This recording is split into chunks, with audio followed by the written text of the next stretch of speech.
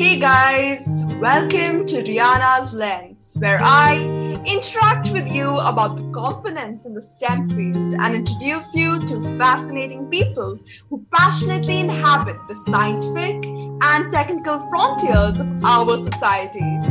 My name is Rihanna Malhotra, and I'm absolutely elated to share this podcast with all of you. On this episode, I'm joined by a guest who's an ER nurse for the past 4 years. I'm so glad to welcome and introduce Kim Darbo. Thank you so much for coming on. I can't wait to begin our discussion. Thank you so much for having me. I'm so elated to talk to you and discuss more about your profession. So let's just get straight to it, and let me ask you, what exactly is it that motivated you to become a nurse? Yeah, so it's funny because I don't have like a specific story where like a family member or anything got sick, but from a very young age, I just really knew that I wanted to do a profession where it fit my personality. And my personality has always been like a kind, caring, nurturing spirit. And so I just felt like nursing would be the perfect career choice for me. So when I graduated from high school, I did my prerequisites to do nursing. And then when I actually graduated, I ended up loving the career. So I was happy that my assessment about that was right. Yeah, that's awesome. So it's great that you pursued something that you knew yourself, you knew what your personality was, and you really knew that you're going to outshine in this field. So it's good that you followed your dreams. Thank you. Moving on, what does a day in your life look like, especially in the ER? How does it exactly work? Yeah, so it's very busy, as you can imagine. The ERs in general are typically fast-paced. So our ratios in my hospital are about 3 to 4 patients per nurse of different acuity types. Sometimes you get more sicker, just depending upon how the flow of the day is going or what type of patients are coming into your ER.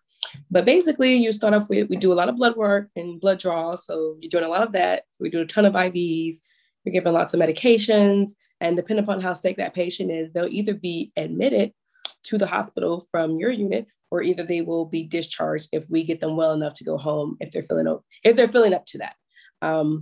In terms of like the different tasks we do too as well, sometimes you get, cardiac arrest patients, you'll get STEMI patients, which in that just means that a patient who has possibly a heart blockage or is having like a heart attack. In addition to that, you also have something called cold sepsis, which is very popular in ERs as well. And basically what that means is that we're going to do interventions to help prevent this patient from basically having a blood infection within their bloodstream. And sometimes the patient may not have that going on, but if they have any type of symptoms that could indicate that that could possibly be going on, we would do interventions to help prevent that and basically stop that from happening. Yeah, I'm sure working in the ER must be a great hustle for you. Yes. Patients coming in and going out, and especially during COVID, has anything changed for you? Yes. Yeah. So definitely the volume of the patients have changed. We get a lot more patients during this pandemic now than we did before. And so I feel like all hospitals in general across the country, especially in their ERs, are definitely feeling a little bit overwhelmed. And it is stressful. I feel like nursing in general can be stressful, but it is a little bit more stress just because you just have more patients. There's longer waits, the patients are frustrated, we're frustrated, and different things of that nature. Yeah, I'm sure there must be a lot to deal with during this pandemic. So I really respect all the nurses and doctors that were working really hard during this entire time. Absolutely. I completely agree with you. And what did your educational journey look like to become a nurse? Yeah, so I initially actually started off at a community college when I graduated from high school. And so I started going to Perimeter College, now known as Georgia State. And I was doing prerequisites there to actually get my associate's degree. At the time, I really didn't even have a clue much about a bachelor's degree. So I was just thinking I just want to get my nursing degree as fast as I can. So let me just do my associates. But once I realized that there was a bachelor's degree available, and also the different opportunities that it would provide me by having my bachelor's degree, I went for that. So soon after I started my journey at my community college, I did transfer to Chamberlain University which has a bachelor's degree program. And I started there. And once I did graduate, I got my bachelor's degree. Oh, all right. So you always knew that you wanted to become a nurse, like, and you followed the traditional path. So it's really fascinating that since a young age, you always knew that you wanted to become a nurse. As I mentioned before, you knew your aspirations. Right. I definitely did. I think that a lot of people join nursing for different reasons. Sometimes they have like personal stories, but for me, in my case, it was just like, I felt like I would just be a good fit there and I would belong in the nursing field just because of the nature of how I am as a person. And in addition to that, I just felt like it was a great career because you can do so many different things. So if I get tired of ER, I can go do something else. And, I feel like that's the beauty of nursing. Like you can do so many different things within the field. Yeah, that's awesome. And when you became a nurse, was there any challenges that you faced initially? Sure. I think that adjusting as a new grad in your nursing role is definitely challenging. You definitely question yourself a lot because you don't fully have that confidence yet. I think that when you graduate nursing school, you have a lot of textbook knowledge, but when you actually graduate, it's different actually putting those skills into action. And especially when you don't, you're not perfecting those skills in the beginning, which is very normal because you're a new nurse. No one's expecting you to be perfect at everything.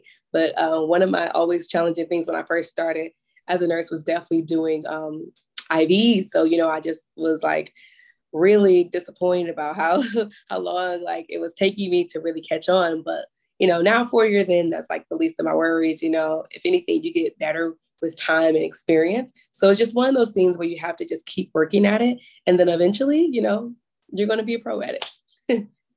Yeah, absolutely. And over time, did you notice any technological advancements or did you have to learn anything new? Yeah, we definitely did.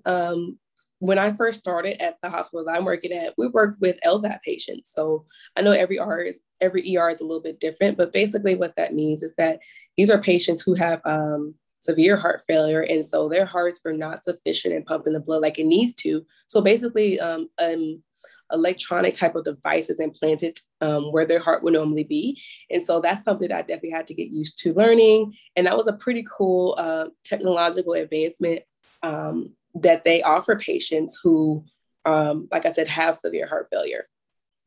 Yeah, this whole journey must be learning for you, like from the start of your university, even now, like who knows, now in the future, there must be new technological advancements that will come in. Yes. And it's exciting to see because a lot of those things are definitely, I feel like a lot of the advancements are helping to make nursing more proficient and most importantly, helping better patient outcomes too. So I'm always on board for advancements that are going to help both the nurses, but also the patients too. Yeah, absolutely. And lastly, is there any advice that you would like to give to anyone that wants to become a nurse out there? Yes, definitely. I think that definitely prepare while you're in high school. So that way you can have the easiest transition into college and then ultimately throughout their nursing program. Definitely learn to be organized, be prepared to study a lot, don't cram for your exams, find people with similar aspirations as you. And what I mean by that is that maybe you have a friend who may not be in the nursing school program, but maybe you have a friend who's also trying to study to be in med school or some other type of profession where you know that you're putting your education as a priority. Link up with those people because I feel like they will be good support people for you, like when you are in the nursing program, because sometimes when you are in this type of program, many people don't really understand like the rigorous activity of it, both in and outside of school. Like even with clinicals, it can be a lot. And so I feel like you can always have, when you have a great support system, it just helps make things so much better. And it helps you too, because on those tough days, you're gonna need somebody to lean on. Yeah, well, thank you for that awesome advice. I will definitely keep that in mind, and I'm sure even the audience will.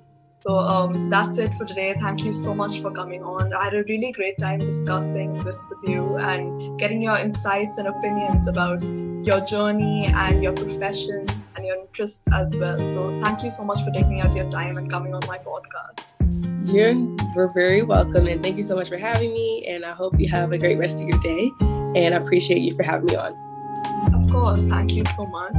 And to let all of you know, this podcast is now available on YouTube, Spotify, Apple Podcasts, Google Podcasts, Breaker, and Pocket Casts. Make sure you subscribe to all platforms and stay tuned for more.